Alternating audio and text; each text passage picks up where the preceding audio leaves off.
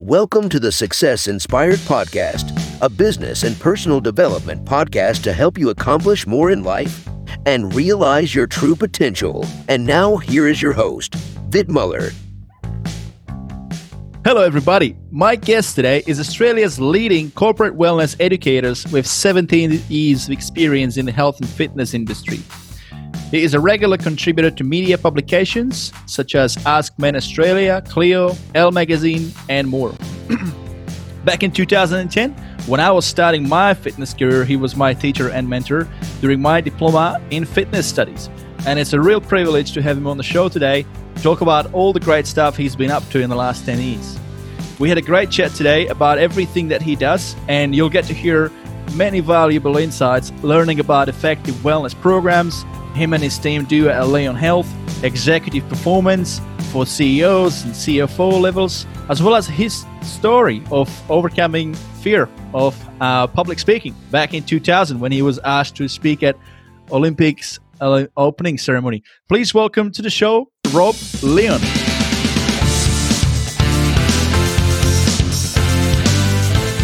Hi Vit, lovely to see you again, mate. It has been a while and I'm really looking forward to having this conversation with you. Great to have you on the show, Rob. Great to have you on the show. What have you been up to in the last 10 years? We haven't chatted for a good couple of years, haven't we? Yeah, I know. Look, life takes everyone in different directions, no doubt. I'm still teaching and educating people coming into the fitness industry, which is still a very much a passion of mine. But I've moved out of Sydney and moved up to the Central Coast with my young family now. So I do a lot of that remotely and online. So I've basically built out my business now, which is Lion Health. And I focus on three distinct areas in the health and fitness industry. One of them is personal training, mainly for clients with medical conditions, because my background is definitely within the special populations and medical condition market. I also run a burgeoning sort of corporate health and wellness program where I work closely with a number of law firms and other businesses within Sydney, running programs and health consultations and group training sessions and whatnot. And then the third part, like I said, is that fitness education part of my business. So it's been great to really sort of build out a business that's got sort of three distinct arms. I still get to give back to the health and fitness industry as I just turned 37 and I've been doing this for 17 years now. So it has been a while. You know, it's almost time for me to get out of the way and have the youngsters come through. But, that's still something that I'm really interested in. And, it was great to teach you, Vit, as we went through the Diploma of Fitness. And, anything you can do to upskill and add value to yourself as a health and fitness professional is really, really important. Absolutely. It's so important to keep on educating, keep on learning as well. You should never stop learning. If you're listening to this and you're somebody in the fitness industry, never stop that learning process. Always look and seek more. Look for courses, look for people to speak to like yourself. I always remember, sitting in the class during the diploma course. It was amazing, having you as a teacher and talking to us yourself as an experience. Also, EP exercise physiologist, you were giving us some really valuable information, education around that. It was very specific and it was really good, great course. I always reflect back on those studies. It was great times back then. Yeah, I think it was really important. When we created that Diploma of Fitness course at the college, it was to meet a gap in the health and fitness market for these personal trainers dealing with clients with medical conditions.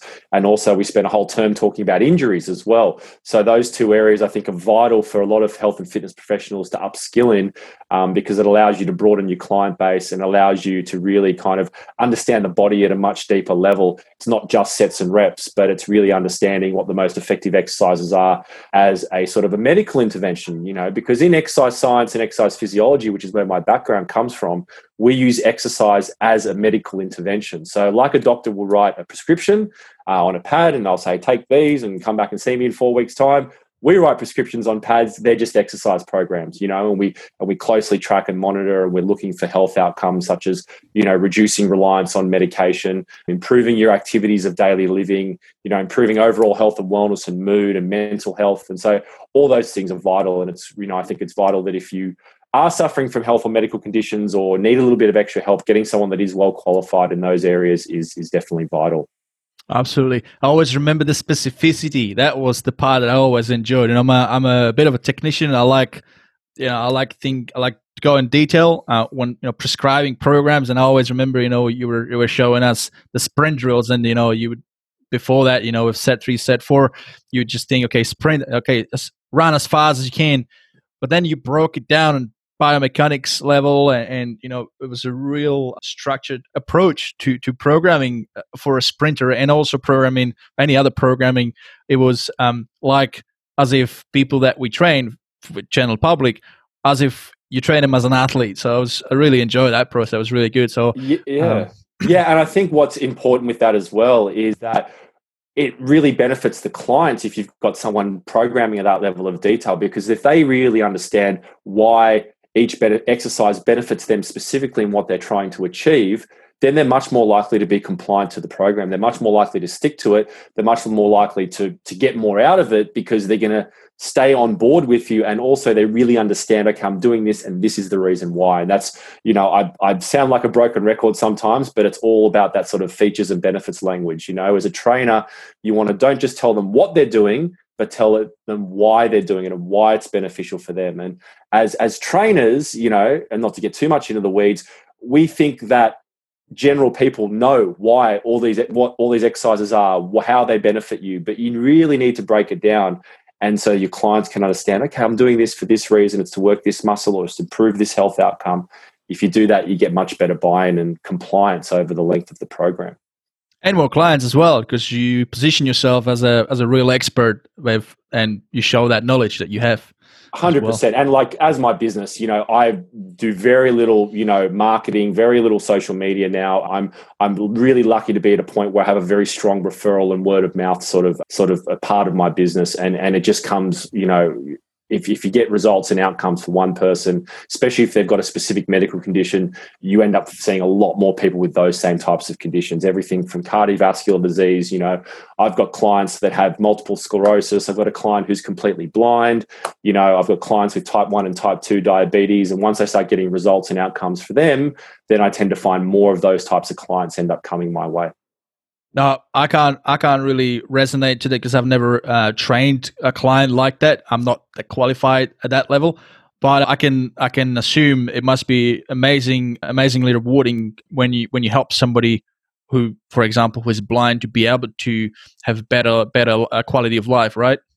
Oh, most definitely. My blind client's fantastic. He's the CEO of a resources company. He's incredibly busy. He has a photographic memory, but we still train consistently, twice a week. We're doing online sessions. I'll see him in person. He'll literally move his work schedule, his travel, domestic, international travel. He'll work it around our training sessions. So for him, our training sessions are a priority. And, as you get a little bit older and you go a bit further into this industry, I don't do a lot of body composition, make people look good naked, six-pack at the beach, chest and biceps. I'm not really into that much anymore, to tell you the truth.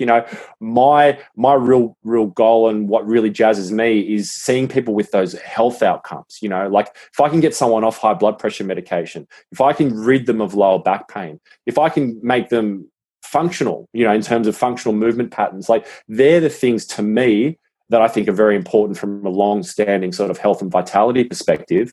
And they're the things that now really motivate me, as opposed to I want to lose 5 kilos or I want to, look good for summer. Absolutely. Yeah. No, I agree. I mean, there's a lot of great programs for body transformations. There's nothing wrong with having that as a goal, but there needs to be more people because there is a lot of fitness professionals who do focus on that aspect. But like you said, it's also rewarding to help other people that have a real struggle in life, and they need to have somebody like yourself to help them improve their quality of life. Yeah, most definitely. Couldn't agree with you more, Vit. Now, let's wind the clock back a bit.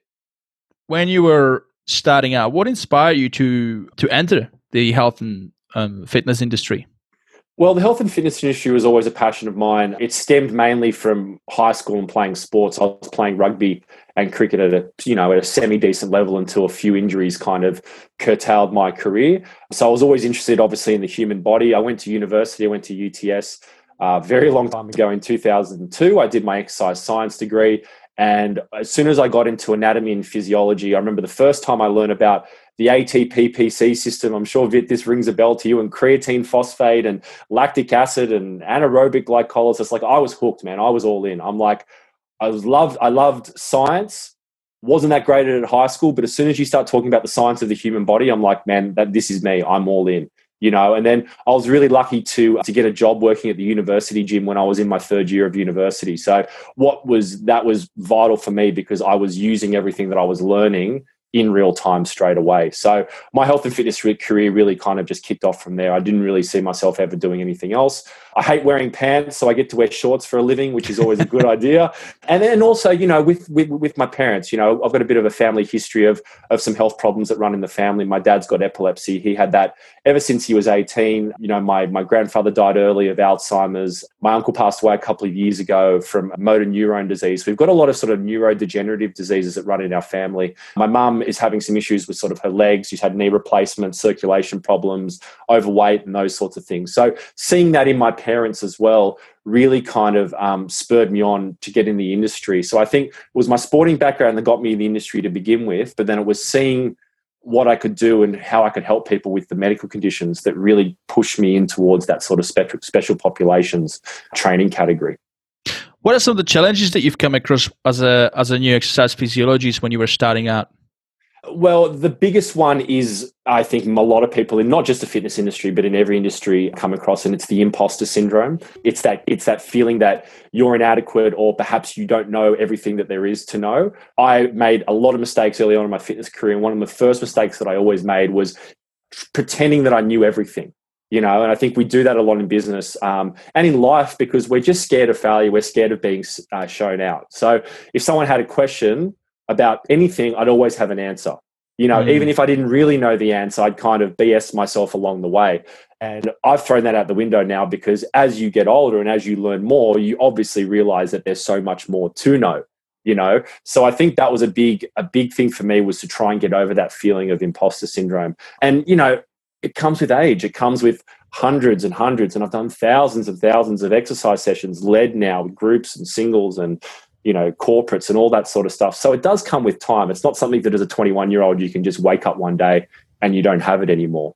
So I think that was one of the biggest sort of hurdles that I had. And then the second one that comes to mind was I moved overseas to America in 2009 and I took up a job in cardiology. So obviously I've got an exercise science background, but I moved straight into a really busy cardiology practice in Phoenix, Arizona, where I was living with my girlfriend, who is now my wife. And I signed on as a nuclear medicine technician, which means I was running cardiovascular stress testing on treadmills. I was doing sort of 24-hour telemetry of your heart, and I was having to sort of read and interpret ECGs. And I jumped in there and I thought that I would that I would be fine and I'd know everything. And as soon as I got into the medical field, it was again, a completely different language. And I remember the first or probably the second day I was there, one of the girls who was already there and established, she gave me a piece of paper that had about 25 different heart rhythms on them. And she's like, if you're going to work here, you need to know all of these. And I knew maybe one, maybe two of them. And I remember going home that night and saying to my now wife, Tessa, I cried. And I was like, I don't know if I can do this. I've just been hit with this thing and here I'm thinking I could just BS my way through this. And, my whole life I'd been kind of, if I didn't have the answer, I'd find my way through. But now it's like, well, you've got to know it or you don't. So I went out that night and I bought myself a little mini ECG pocketbook, right? And then I kept it in my scrubs. So everywhere I walked with me, I had this little mini ECG pocketbook. And on every single break I had, every time I was sitting in the car, every time I had a spare moment, I was flipping through this book and I was reading these rhythms and I was understanding them. And I just blunt force, just pushed my way through it and I got there. And then it all clicked and then it all started making sense. So that was a big hurdle that I had to overcome. And that really taught me that, hey, sometimes you need to go in and you got to do the work. You can't just think that you can just skate through and smile and talk yourself in and around as a problem. Sometimes you've got to go in and find that solution. Absolutely. I mean, there's a saying, right? Pressure makes diamonds. And being under pressure like you were, I can imagine that would just had to drive the brain capacity to all-time high. That was really exactly right. And I'll tell you why there was more pressure, because I was on an E3 working visa. So if I lost my job, I would have had 10 days to leave the country. Yeah. So I was on a 2-year work contract, but if I lost my job, 10 days and you were out of there. So I really had to, it was really a big sink or swim moment for me. And actually, one other thing comes to mind with the cardiology, because it was a very interesting concept. And I built a lot of really effective personal relationships and communication skills through talking to a lot of the doctors there. Now, in the particular practice that I worked in, the doctors were seen as like the big head honchos. They were the big important people. You didn't really talk to them unless you were spoken to. If a doctor walked down the corridor halls, you'd have to look busy because, you must be doing something at all times. And there was this real kind of separation of, the doctors were up here and all the workers and all the technicians were all down here.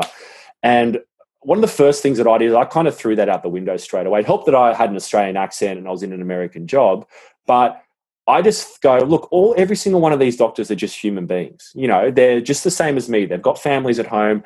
I'm sure they work a lot harder than me. They're on call. They're at hospitals late at night. They're doing complex, invasive procedures. But at the end of the day, they're just human beings. So I actually just started to talk to them more about just them as human beings. I'd ask them, hey, how was your day? So, what did you get up to on the weekend? Did you see this or did you do this? Or how about we go catch up for a drink or we go play golf sometime in the next couple of weeks? And, I think it put a lot of the other staff offside, but all they were getting from the staff was, yes, sir, no, I haven't done this, or yes, I need to do this. But, we've got to remember that we're all just human beings. And as soon as I did that, it really, really improved my interpersonal and communication skills. And also it gave me the confidence to realize that we are all humans. Everything that I've done from now on and all these executives that I've worked in and the meetings that I go into, these corporate wellness programs, I start with where we're all humans. Let's try and all help each other first. And then if we can work a product or a service around that, then that's fantastic. Absolutely. And I agree. I mean, if you talk about, teamwork and a good, teamwork environment, whenever there is too much of an authority and too much ego or the perception of it, it just breaks the communication and it doesn't really flow. The workflow doesn't really, work between the people. So I definitely agree that, taking everybody on an equal level. I mean, there's always a hierarchy, that's for sure.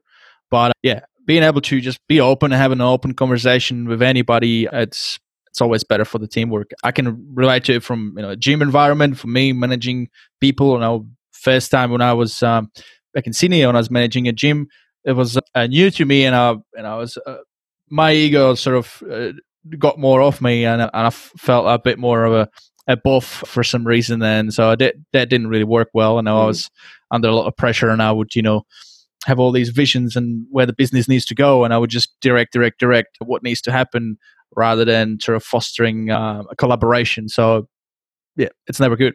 I tell you what, one of the I'm big on asking really good questions, and I think one of the best questions you can ask anybody is, what can I do to help?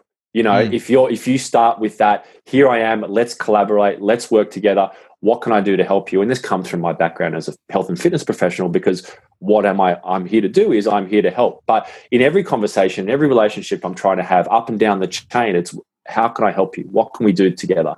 And if you start on that footing, all of a sudden you bring everybody together almost like a 50-50, and then we're all working together, and then we're all pushing in the same direction. Nice. Yes, absolutely. Let's talk about your business. I know right now, you've got Leon Health, but back then when you were my teacher, you were running Athleta. Mm-hmm. Well, I was working with an old business partner of mine, Neil. Yeah, he was a very important and effective business mentor for me in that company. And now in the last sort of 2 years, we've broken away, and I've created my own business. Yeah. What were some of the key business lessons that you learned while working with Neil? Yeah, so Neil was a really important business mentor for me. He was the guy that really got me back up and running when I moved back to from America to Australia at the end of 2011. So he really helped me build a bit of a client base. He really gave me some sort of guidance and motivation to kind of head in the right direction, which was great. And he was already very well established as a very effective personal trainer, exercise physiologist who had access to some high profile clientele, which that always helped as well. But the big thing that we would do all the time is we'd be doing weekly goal setting sessions and weekly meetings, and we would do them week in, week out, no matter where we were, no matter what we were doing. We were always leaving with 2 to 3 actionable things that we would need to do before the next week, and we would try and hold each other accountable, and it would kind of worked both ways. So that was really important in us kind of pushing forward the direction of the business. It was really important to me because he was on my case to look to source new leads, look to find new clients. And, I learned a lot about how to build a business through him.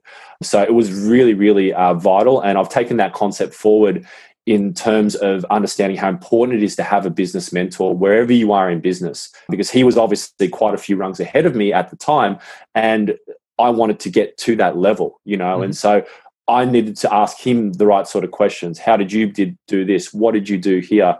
And I think another really important question that I think needs to be asked for all business owners, we might touch on this a little bit more later on, is that we shouldn't always ask, when you're asking a business mentor, what worked for you? Because there are a lot of different ways in which you can go and still have a successful business. I think what a better question to ask most people is, what didn't work for you?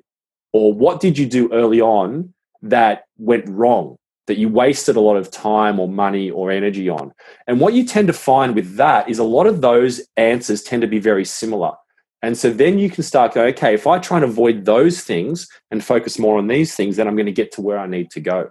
So the path to success can be windy and it can go a lot of different ways, but usually the path to failure is a little bit more linear. That's what I've found. So that's one of my favorite questions I like to ask anyone in a business, both in different types of businesses, ahead of me, underneath me. What have you found that hasn't worked, or what's been a waste of time for you? And I think that's a really important question to ask. That's a really good point, yeah, because everybody has different backgrounds, different understanding, different experience. So we all have different, like you said, different paths to get to that success. And so, seeking some kind of a blueprint, or an analogy of making an instant soup, following the instructions exactly as they've written, and there you go, you're going to be successful in business following some sort of blueprint. Doesn't really work that way. You will always need to sort of pivot and shape it up to your own way to make it work. But yeah, that is a great point. Having that understanding of what are the failures that others have done, have gone through, have experienced. That's something that there's a commonality in that. That's most great. Definitely. And it is obviously, as we all know as business people, it is okay to fail because it means you're out there trying things. But what you want to do is you want to fail early and you want to fail cheaply, and then you want to move on. So you need to be obviously constantly tracking things. Are they working? Are they not? Whatever metrics you decide to use. But if something isn't working for you, you need to cut and run, because it's just going to send you down a further of a rabbit hole. You're going to spend more time, more money, and more of your energy, because you think about energy as a finite resource as well. There's only so much energy you can put into things. So if you're pulling yourself in 10 different directions, you've got to really go, okay, what isn't working? What can I cut out? And what can I focus on? And one of my big things with fitness professionals entering the industry is that you don't want to try and offer 1,000 different types of services. I've got students completing their Cert 4 qualifications right now and online, and they submit a business plan. And one of their business plans is, what sort of services do you want to offer? And some of them say, I'm going to do one-on-one training, I'm going to do group training, I'm going to do older adults, I'm going to do women only, I'm going to do online fitness, I'm going to do, beach sessions. And I'm like, whoa. I'm like, that's 6 services. It's way too many, Focus on, what can I get really good at? What are 1 or 2 really, really good niche successful services that I know that my skill set works with? And then from there, we can look to expand out once you become the market leader in those services. So they're the ones that you really need to focus on. So I think having that narrowed sort of approach is vital. Why do you think that is, that people tend to pick more things to start out with? It's a combination of excitement of the industry because they see the potential for growth. Yeah. But like I said, I keep coming back to energy as a finite resource. If you've got 6 things, you're going to spend 15% of your energy on all of them, whereas if you've got 2 things, you might spend 50% on each. And I think that's just the most important thing. Now, obviously, you need to do your due diligence in terms of, where's my target market, what's in demand, what can I make money from, etc. But at the same time, if you try and spread yourself a little bit too thinly, people just get too excited, especially in the health and fitness industry, which is so image conscious, so social media driven, so online now focused, that people think all I need to do is create an Instagram and make it look real good and offer 1,000 different services, and I'm going to get people from all walks of life come and contact me. And that's just not really the reality. It really isn't. So, you're not fostering, creating relationships. If I started with a simple one-on-one personal training business and all I focused on was getting kick-ass results for my clients and then asking for referrals, I'm going to build that up very quickly. Okay. Then from there, in 6 to 12 months' time, now I can start to institute, okay, this is all looking good. This is working for me. How about I start some small group training sessions, 2 to 3, 4 at a time, and let's build that up. So that's how I've always taken the approach. And that's allowed me to split my business into 3 distinct arms, which has kind of helped me because it's, again, 3 is probably a lot of things to focus on, but it is also only 3 very specific niche sort of markets that I focus on. And obviously there was a journey that took you there. Yeah. They didn't start it from the get-go. Now let's talk about those. So number 1, corporate wellness right now. Would that be the number 1 right now for you? Yeah, I think definitely in terms of growing and building my business, I'm definitely looking to do that. Obviously, it's been the most difficult time of year for corporate health and wellness with COVID hitting. You want to talk about bad luck stories. I had a brand new 6-part seminar series that I had created in conjunction with a colleague of mine who was an ex-Olympian. He played beach volleyball for Canada at the Olympics in London, 2012. So we created this fantastic 6-part seminar series, and I was going to roll it out to 3 or 4 different corporate contracts. I had 3 seminars booked in for the last week of March, and then COVID hit. So literally on that Friday was my last corporate day. I was in at a law firm doing one-on-one health consultations. I had 3 sessions booked in next week and then 1 a month booked in for the week after. Boom, poof. Vanished overnight, tens of thousands worth of dollars of business just gone in the blink of an eye because people were locked in for home and budgets went south and companies cut back on discretionary spend and all that. So now that we're kind of coming down, hopefully, out the back end of COVID, we're really looking to kind of push and build that up. And I think the big things that companies and organizations are seeing is definitely the need for a community concept within their workforce, especially if we're going to be having a staggered start back to work, if people aren't going to be back in the office full time. How can we stay connected with our clientele? How can we create that sense of community? And also, how can we take care of our employees, not just physically, but obviously mentally as well? So I've got a range of sort of services that I tailor to those types of markets. Now, for somebody listening, maybe somebody who's got a smaller business, maybe 10, 20 employees, looking to implement some sort of wellness program or start somehow, what would be some simple strategies that they could do on their own to start up with?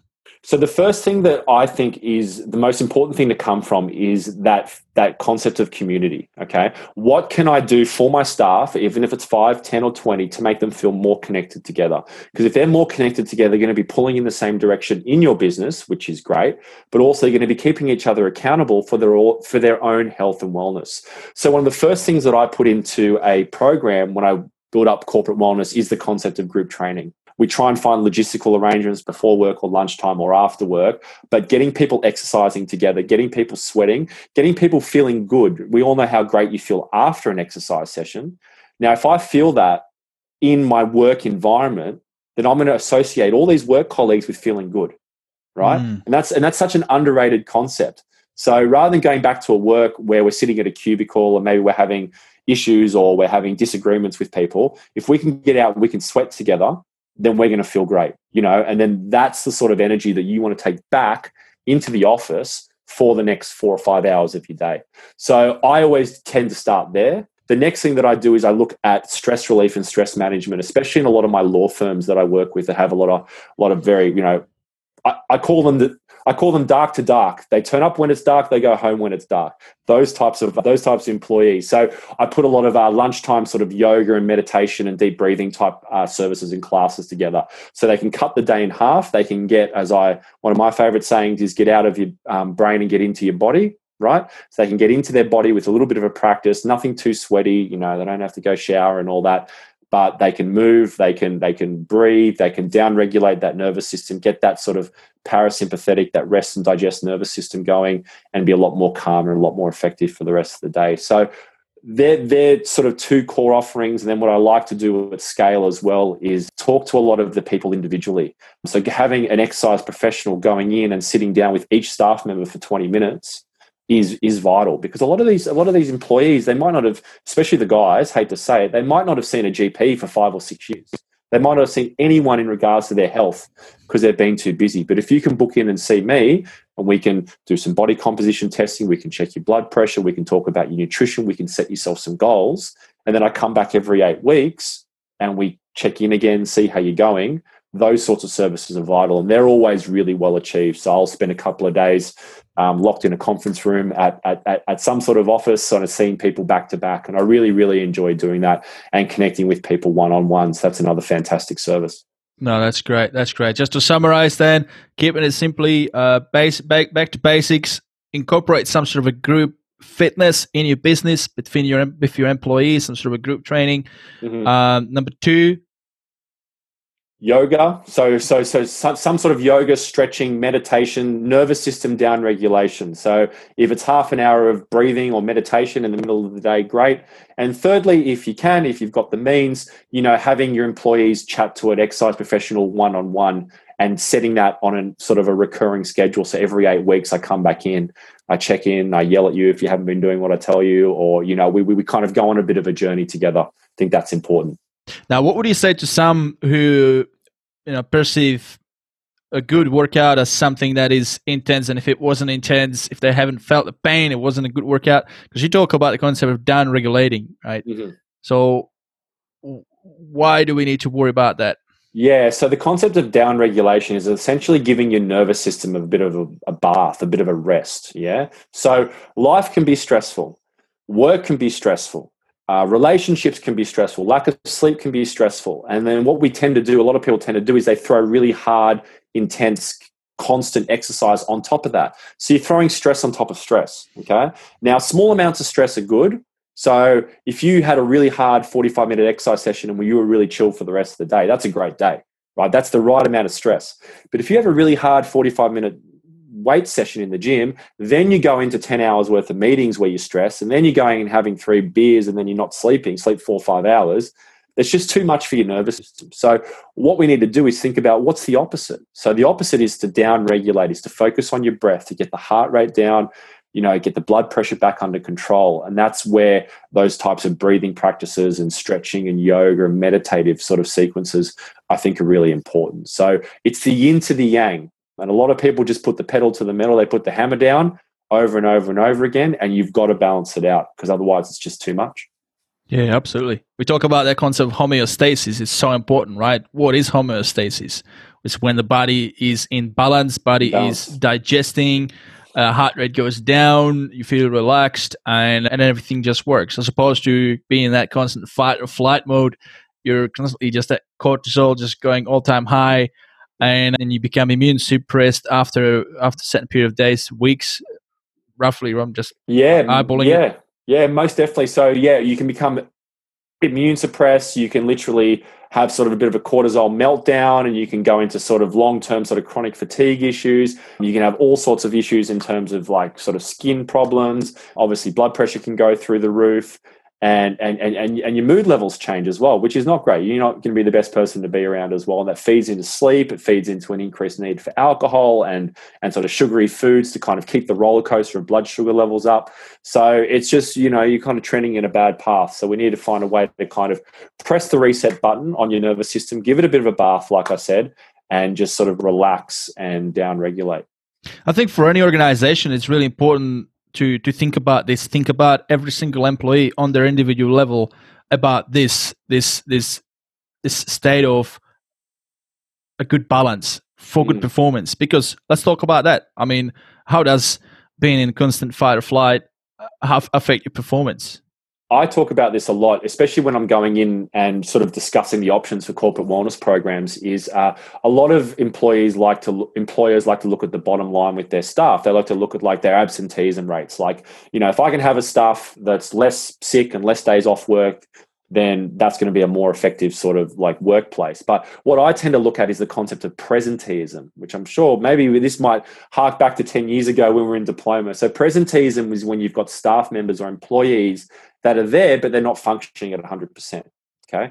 So, if I was to sell you a corporate wellness program, I'd say, look at the numbers. If you've got 20 staff that all make $100,000 a year, and they're operating at 70% capacity, you're losing $30,000 a year per staff member. So what can we do to claw some of that back? So spending time and money and interest on your employees' health is so absolutely vital, right? Because we want your employees operating at their best, both physically, both mentally, both emotionally. They're going to be better team players. They're going to be more effective at what they do. and they're going to be healthier and fitter, And I like to expand that to like the concept of like doctors, would you want to go and see a GP who's 25 kilos overweight, who smokes, and then tries to take medical advice off them? No, you want to find a GP that's as fit and as strong, as healthy as you are. So you want staff members that are in that same sort of mode. You want a nice, fit, healthy, motivated, engaged workforce, because that's where teamwork comes and that's where results come from. Do you have any good success stories, some good examples of some corporate clients that you've serviced, and how, in some stats, in some numbers, how it sort of improved the bottom line? Yeah, I do. Look, one of the hardest things with corporate wellness and sort of judging effectiveness of the programs is it's very hard to put a dollar value on sort of, people want to know about like return on investment. And wellness is such a subjective term. We can talk about, we've lost 150 kilos as a group of 10 over the past year. That's all well and good, but how do we measure the improvements in mental health and effectiveness and productivity? It's very hard to kind of quantify and measure. There's been quite a few studies out, and there was a Harvard study a few years ago that looked at, for every dollar, and this was in the US, for every dollar spent on a corporate wellness program, the company received about $3.50 to $4 worth of indirect employee health benefits. So, I mean, from that perspective there, it's an absolute no-brainer. What I tend to focus on again is, what can I do to help this group? How can I bring this community together? And what we end up doing is with a lot of my groups, I've got a law firm, McCullough Robertson in Sydney CBD. We end up doing things like obstacle course races together. So we'll book one 8 to 10 weeks in advance. We'll have an 8 to 10 week training program that will lead up to it. And then we'll have a whole weekend. I'll come up to the Central Coast, group of 10 to 12 to 15 of them. We'll all do the race together. There's camaraderie, there's teamwork. They've really achieved something. We've gotten over a lot of clients' fears. We had one of the staff members that couldn't swim, and we had to take them through neck deep water. So everybody's kind of working together. We hung out, had beers and a barbecue afterwards. Like, it was all fantastic. So, for me, they're the types of things that I'm trying to do. What can I do to bring these companies and these groups together? And what can I do to create an environment where they're excited and happy to be healthy together? So we know that this is a solution that works. Now, the question is, how do you roll it out in an organization? Where should it start? That's a very good question. So the first thing is understanding sort of the size and scope of the company, and understanding what service offerings are going to work for you. So like I said before, getting some established group training times out where we've got trainers to come in and service boxing classes or boot camps or run clubs, which we do, especially in the weeks leading up to City to Surf. That's great. So that's a really important way to start to implement.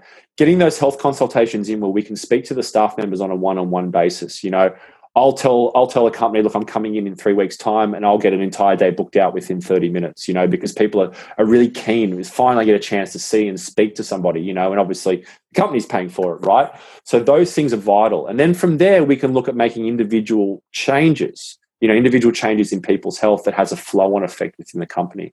So that's kind of where I tend to start. Then we can come in with some things like monthly seminars and information sessions, which are great. Events, like I've talked about before, so building up to a specific event or sort of like a City to Surf race and things like that. So the opportunities are really endless. I like to do a bit of a sort of an audit of the company before we get started, have a look at their size, have a look at what type of staff, demographics, age groups, etc. And then we can kind of really tailor some programs to suit their needs. And then we just look at uptake. Not all programs are effective. Sometimes the uptake's not great. If an uptake's not great on a program, we fail early, we cut it, we try something else.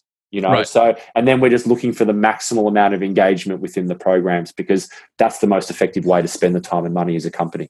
Yeah, that's what I was after to ask you about that, because it comes down to the culture in a company, in an organization, right? There's some organizations where the employees are all unfit. Most of them don't exercise, as an example.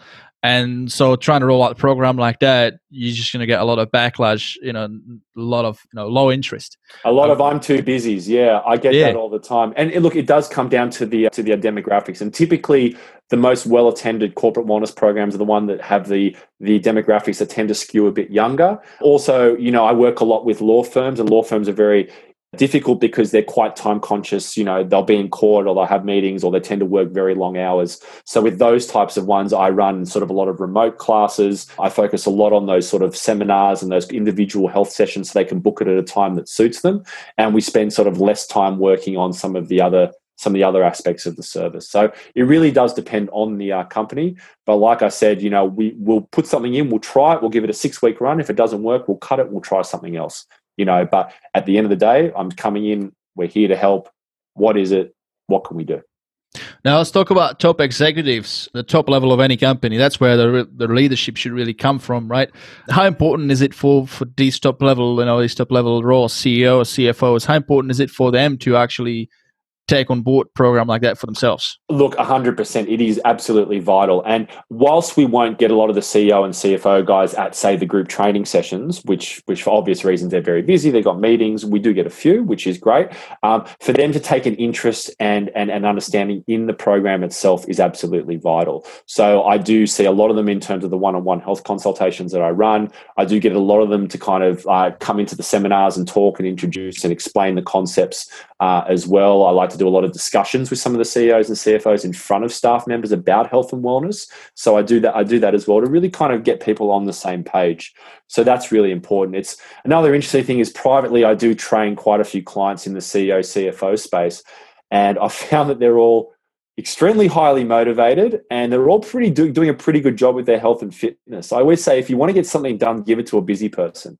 So it always astounds me that CEOs and CFOs have time to cycle 120 kilometers on the weekend or, you know, run triathlons or do marathons or whatever. But a lot of them do seem to do that. I think it comes down to that type A personality and that drive. I've got a client who is the CEO of Nuzest, which is a sports supplement company. I've been training him for years and years and years.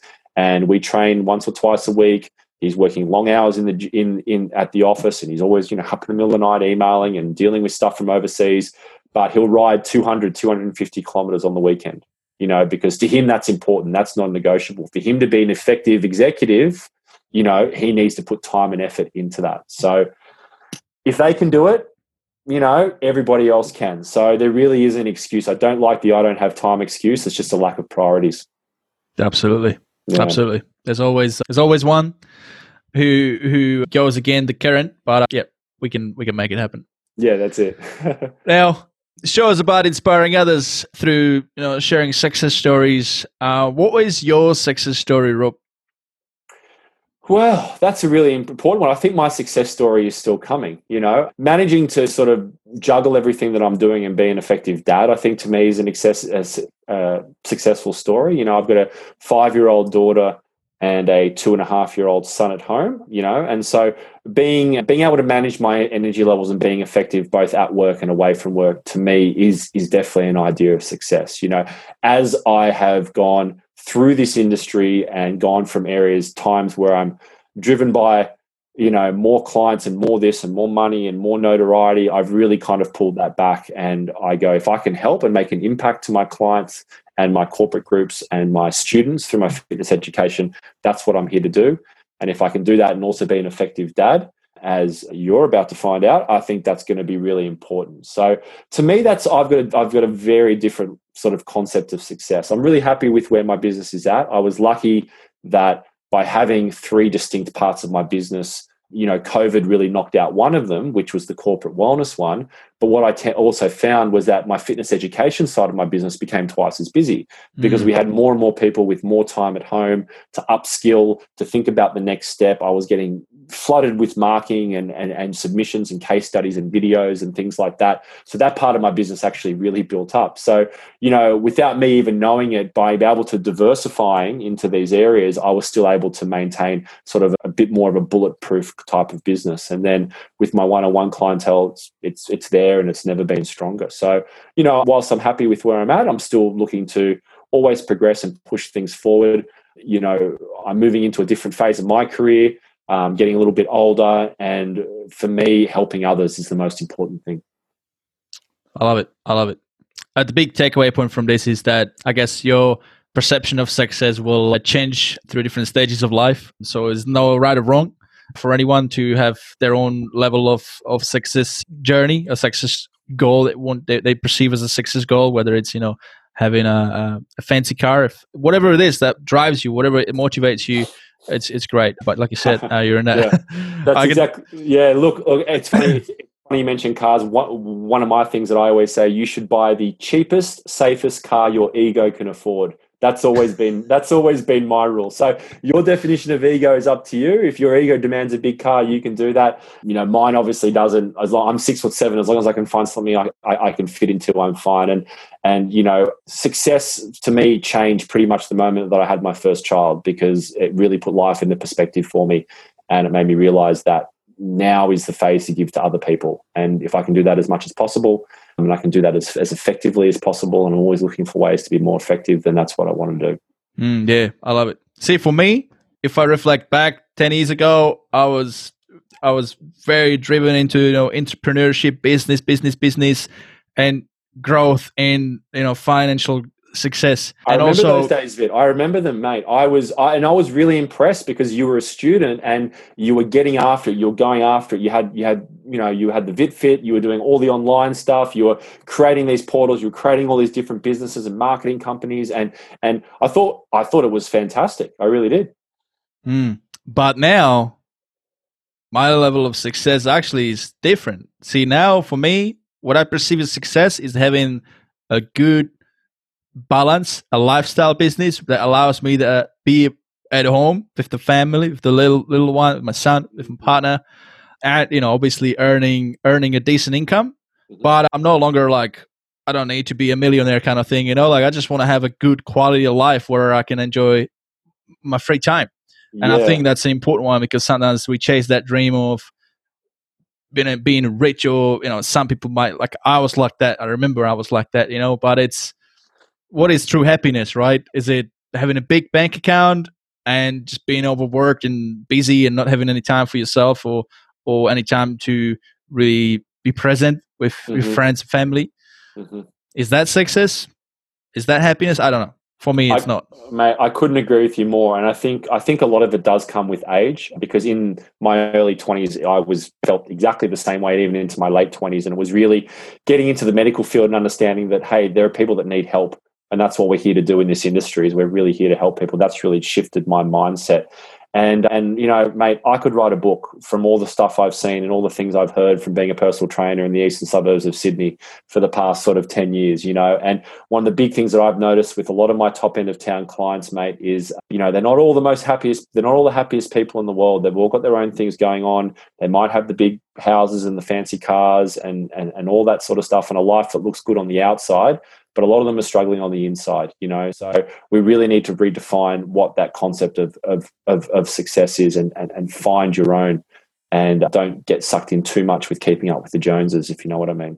Yeah, absolutely. Yeah, never lose track of your own inner balance, inner happiness, because again, for those of you who are listening, you who are in your 20s, early 20s, if you have that drive, if you have that fire under you, I say go for it, go all in. Use that fire and pursue your dreams. But while you're in that journey and you're working hard to build your own businesses, make sure that you find those moments to reconcile with yourself, with your own efforts, with your own successes, so that you can stay in balance and don't lose track of your own inner happiness. Make sure you find that time to personally have a time to deload, offload, from all the stress, and spend time with friends and family every now and then. Don't just work, because before you know it, you'll be in your 30s and then you'll be like, where did all the time go? That's exactly right, mate. That's really well said. I couldn't agree with you more. And like I said, it does come a bit with experience. But if you've got the energy in you and the motivation and drive, hit it 1,000%. But take time to make sure that you're always heading in the right direction, because you want to make sure that car is always pointed in the direction that you want to go. And sometimes the road's going to change as you age and as you get more experience and understand more of what it is you want out of this life. Now back to Europe, talking about giving back and educating others, inspiring others. You also do some public speaking, don't you? Yeah, I do a little bit of public speaking. This year, I've had a PR company that's kind of come on board, Popcom. Shout out to Amanda, and she's been fantastic at getting me a few speaking gigs and a few other bits and pieces. But a lot of this stems back from when I was really young, and is another really important formative moment for me. And my confidence shot through the roof was that I got the chance to speak at the 2000 Sydney Olympics opening ceremony. The not the actual opening ceremony, but the dress rehearsal. So I'll make a long story short. In 2000, obviously the Olympics were in Sydney. Before the opening ceremony, they had 2 dress rehearsals, which were basically just a dry run of all the events and all the hoo-ha and all the, the shows and the performances. And they needed someone to play the role of the Australian Olympic Committee chairman, who was Michael Knight. Now, he's the same height as me. He's 6'7". He's a really tall guy. So I was at high school one day. They plucked me out of high school. They said, hey, you're the same size as this guy. We need someone the same height so that we can get the right camera angles, we can get the right security footage, we can get the right whatever. Can you come to Homebush and can you make a speech? And I'm like, sure. And I thought it was just going to be like an empty stadium. I'd be at the Olympic Stadium, whatever. And, we had a couple of rehearsals and all of a sudden I'm at the event and there's 95,000 people there. The place was completely packed. It was sold. They sold tickets to the dress rehearsal before the Sydney Olympics and it was completely packed. And I was with another girl and she played the role of Juan Antonio Samaranch, who was the IOC chairman.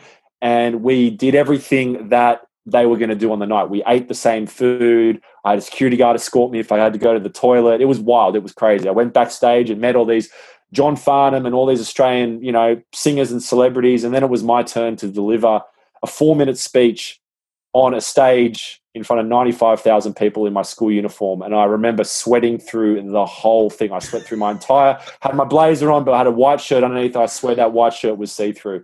And so I went out there and it was bizarre experience. It was completely dark. There were camera bulbs going off. And 2 nights in a row, I delivered a 4-minute speech and I just pretended I was Michael Knight. We'd like to thank the athletes for coming and we'd declare the games open and all that sort of stuff. And it was such a crazy experience. And for someone who had struggled a little bit with public speaking and, I remember at high school having to do a talk that would last 2 minutes and I'd, time it and I'd be too fast or too slow. And I got up there and I did it and I did okay. I think I stuffed up one of the lines and people started laughing. And so I had 25,000 people laugh at me. And then after that, I was like, well, I'll tell you what, if I can do that, I can do absolutely anything. And honestly, ever since then, my fear of public speaking just went straight out the window. It really kind of brought me out of my shell. It made me a lot more extroverted because, talk about a stage in which you have to deliver. And I also realized I stuffed up one of my lines and people laughed at me. And I'm like, well, that's the worst thing that can happen to me. It's not that bad, is it? So, it was a fantastic experience and it's something that's really, I think, it was 20 years ago, but ever since then, it's really affected who I am as a person for the positive, of course. That's amazing. And they actually say, if you can get your audience laugh, that's a great, what's the word? Skill to have. Maybe look, I didn't do it through humor. I did it through stuffing up, but maybe that's humorous as well. So sure, why not? I'll take it. Yeah. Embrace it, right? Embrace it because it makes you a bit more relaxed, makes you a bit more human. When people laugh, if you at your own stuff-ups, laugh at your own stuff-ups. You have to lean, like I say a lot, I'm like, lean into it. Like if you've got character flaws, if you've got things that you find are awkward, mate, just lean into it because as soon as you show that you can, it's the Australian way, as soon as you show that you can take the mickey out of yourself, people know that this is someone that you can be relaxed and you can be yourself around, Yeah. So the fitness industry is all about 6-packs and big chests and looking great and living a perfect life and eating chicken and broccoli and nothing else, mate. Lean into who you are. Just be real, build rapport, be honest, have empathy with your clients, and that's where you're going to go far. 100%. Now I can relate to that public speaking, the imposter syndrome myself. I remember back in, 2014, after 4 years being in the industry, I've been, qualified good 3 years by then. I got asked by, if you remember Ross, I got asked by him I remember college was looking for a new teacher to teach. There's an international college for upcoming fitness professionals, and I got asked to come along for an interview for a job to teach. And by that time, I've been training people for 3 years, so I guess I had a little bit of experience. I felt a little bit confident about helping clients, but not teaching fitness. I was like, "Are you sure? Like me? And he's like, "Nah, mate, you'll be all right." And you know what they did to me the first sort of a day, the first shift they gave me, instead of put me in the gym to teach practical, which obviously I would feel much more comfortable with because that was my world. No, they put me in a theory, in a room of 20 international students to deliver a lesson, to deliver a 3-hour class. And I can tell you, it was, it wasn't nice. It was pretty ugly at the beginning. I was very nervous. But I found those little, like my own little, little tricks, to make myself comfortable. And one of them was to actually laugh at my own stuff and just trying to keep things a bit more down to earth and trying to like keep eye contact with like not just look at the whole crowd, but like keep an eye contact with a few people so that you're there with them and things like that. And anyway, what it gave me, I think I was teaching for about a year and a half. That experience, what that gave me, while it wasn't 90,000 a crowd, it was still a crowd nevertheless. That experience just gave me so much more confidence in me and being able to talk. Because when you're in there and there's 20 people looking at you, expecting you to teach them something about fitness, there's a pressure that's put upon you to deliver that, and not just deliver it by knowledge, but also how do you say the things, right? And what I found, my brain, before that, I was like, there's no way I'm going to be able to talk for 4 hours. But what I found was when you're in that stressful situation, going back to what we said before, right? Pressure makes diamonds, right? I actually found my brain started to working at a higher capacity, suddenly I was able to talk and talk about a topic for longer and longer. And before I realized, wow, I can do this. Yeah. So it's definitely, I definitely recommend anybody try and do some public speaking, because that confidence gives you to than anything else. Like if you then want to do public speaking for corporates or running boot camps, you're going to be running those boot camps with much more confidence and much better leadership. I couldn't agree with you more. And I suppose when you got out of that session, I'm sure you thought to yourself, well, that wasn't that bad, was it? And like I say to a lot of people, everything is sort of about getting your repetitions in as a business owner, as a presenter, talking in front of people and gaining that confidence. Everything's about reps. And I know it's an old saying that we use in the fitness industry, but the more and more you do things, the more and more you get exposed to it, the easier and easier that it gets. So, that's my advice for a lot of small business owners is just get in there, get those reps going, make some mistakes like we spoke about before. It's fine. It's okay to fail a little bit earlier and, keep pushing things forward from there. Absolutely. Now, is there anything that you wish you'd know when you started your own business? I wish that I had taken the time to speak to business mentors a lot more earlier in my sort of business process, starting and growing and trying to scale up my business. I thought that I was a little bit too proud to try and lean on other people for help and support. And obviously, we spoke about before, I had Neil to really kind of help me when I was working with that leader. But to take that next step forward, you really need to be sort of playing in a bigger pool and talking to people who are a lot more successful than you, that have carved out, a real niche or run a successful program in your space, and come at them from in terms of, how can I help? How can we collaborate together? I didn't really ask for a lot of collaboration and a lot of help early on.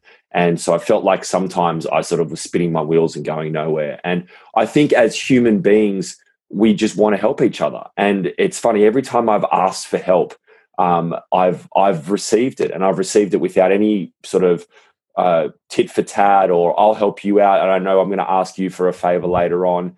At the end of the day, I like to trust human beings and trust that we're going to be all helping each other sort of attain and achieve success. So that's something that I really wish that I did earlier on. Again, if I'd asked those better questions, what didn't work or what didn't help early on in growing a business, I'm sure I would have heard that from quite a lot of my mentors. Yes. So in summary, go and seek out help from people who've done it, who've achieved success. Learn from them, because that can fast track your progress. And to add to that, also make sure you surround yourself with the right people around you, because as the saying goes, you are the average of the 5 people that you surround yourself with. And if you're somebody that lacks self-discipline and self-motivation, and you are somebody who takes a lot of energy from other people to keep you pushing forward, then you make sure that those people are pushing you in the right direction. 100%. Couldn't agree with you more. And that's a very easy one to get stuck with when you start hanging out with a lot of the old people or the old crew or people perhaps that aren't as dedicated or motivated or pushing in the right direction as you. You want to create an environment of growth. You want to have a growth mindset rather than sort of a fixed mindset. So that's definitely invaluable information. 100%. And one of the easiest ways to start with is what I typically recommend is join one of the business networks. There's many business networks. There's BNI, there is BX networking, and they're great networks because there are so many small business owners, some who've been established for years and some who are just starting out. And by you being part of that network, you get to surround yourself with people who are going through who live in the same world, who run business, and you can learn from it as well. And it actually accelerates your progress that way as well. So that's my tip, that what I found personally, it worked really well for me. Most definitely. And in the health and fitness industry as well, creating an allied health professional network is so important. Obviously, with the work that I do with these special populations, clients mainly, getting in with GPs and nutritionists and massage therapists and physiotherapists and creating really good relationships and working hard with them early on in the piece is vital, because at the end of the day, we end up sending business to everybody. So I receive clients from physios, I send them to physios. I receive clients from GPs, I send them back to GPs. So if you create that network, it's just going to help to grow your business exponentially in a lot quicker time. Absolutely.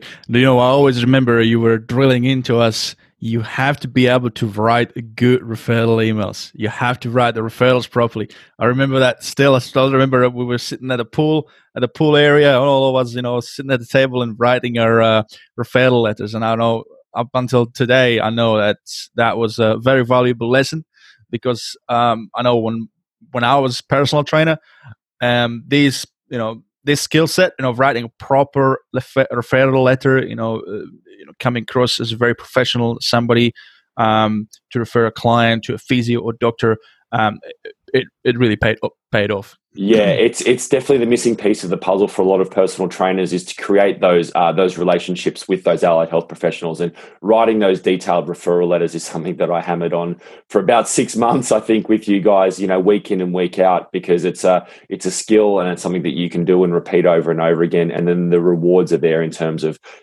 as soon as someone thinks about a personal trainer or an EP or an exercise scientist, you're always the first person in mind. And that's where you want to be. You always want to position yourself as first in mind, because I still get emails out of the blue from people I haven't heard from years and years, but they know me, they know what I'm doing, and they're coming in to seek for my help. And I haven't spoken to them to years, and that's just because I've created such a good network over the years. Absolutely. Now, in the final bit of this interview, I want to talk to you about physical performance. I mean, we both come from fitness backgrounds, so we know it's important to train and stay physically fit. What do you do? What is your go-to routine these days to keep you fit and active? Look, I am a little bit older. A few things that I've learned over the years is that I can't push myself flat out every single day. So I typically exercise about 3 to 4 days a week, sometimes a little bit more. I'm spending a lot of time walking and jogging and doing a lot of sort of low intensity, steady state exercise with my clients. But I go to a gym up here in the Central Coast, shout out to Body Movement, and I just hammer it 3 to 4 days a week. So what I've actually started doing a lot of is just going to a lot of high intensity sort of strength training based classes. It's great for me. I'm a trainer. I've written programs my whole life, but sometimes it's just great for me to switch off, have somebody else tell me what to do, have somebody else push me. And then I can see, oh yeah, that's why people like personal trainers, because they don't have to think about it. They don't have to organize themselves. They just get in and do the work. And that's my time to really switch off. Like I said before, get out of my brain and into my body. And I really like to kind of see how far and deep I can go into the pain cave, so to speak. So a lot of like red line training, very high intensity, heavy weights, because I think that's important. It's important to have that discomfort. We talked about that before. Getting uncomfortable is really important. So I don't do it as often as I used to. I don't train 6 or 7 days a week, but when I'm in there, I'm still training very effectively and really trying to push myself. Absolutely. It's important to find that balance, and I could definitely agree.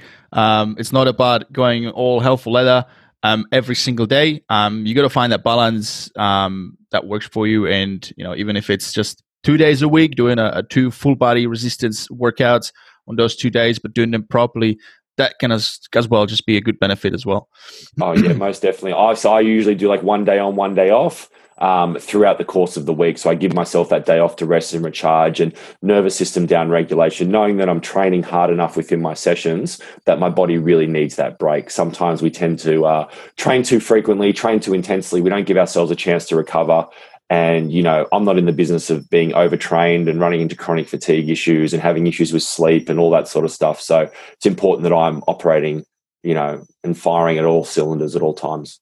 Number one thing is to get started. Whatever it is, just do something. Don't sit on the couch all day. Do something. Go for a walk. Do something, because even that a little bit will have a huge impact on your health and happiness.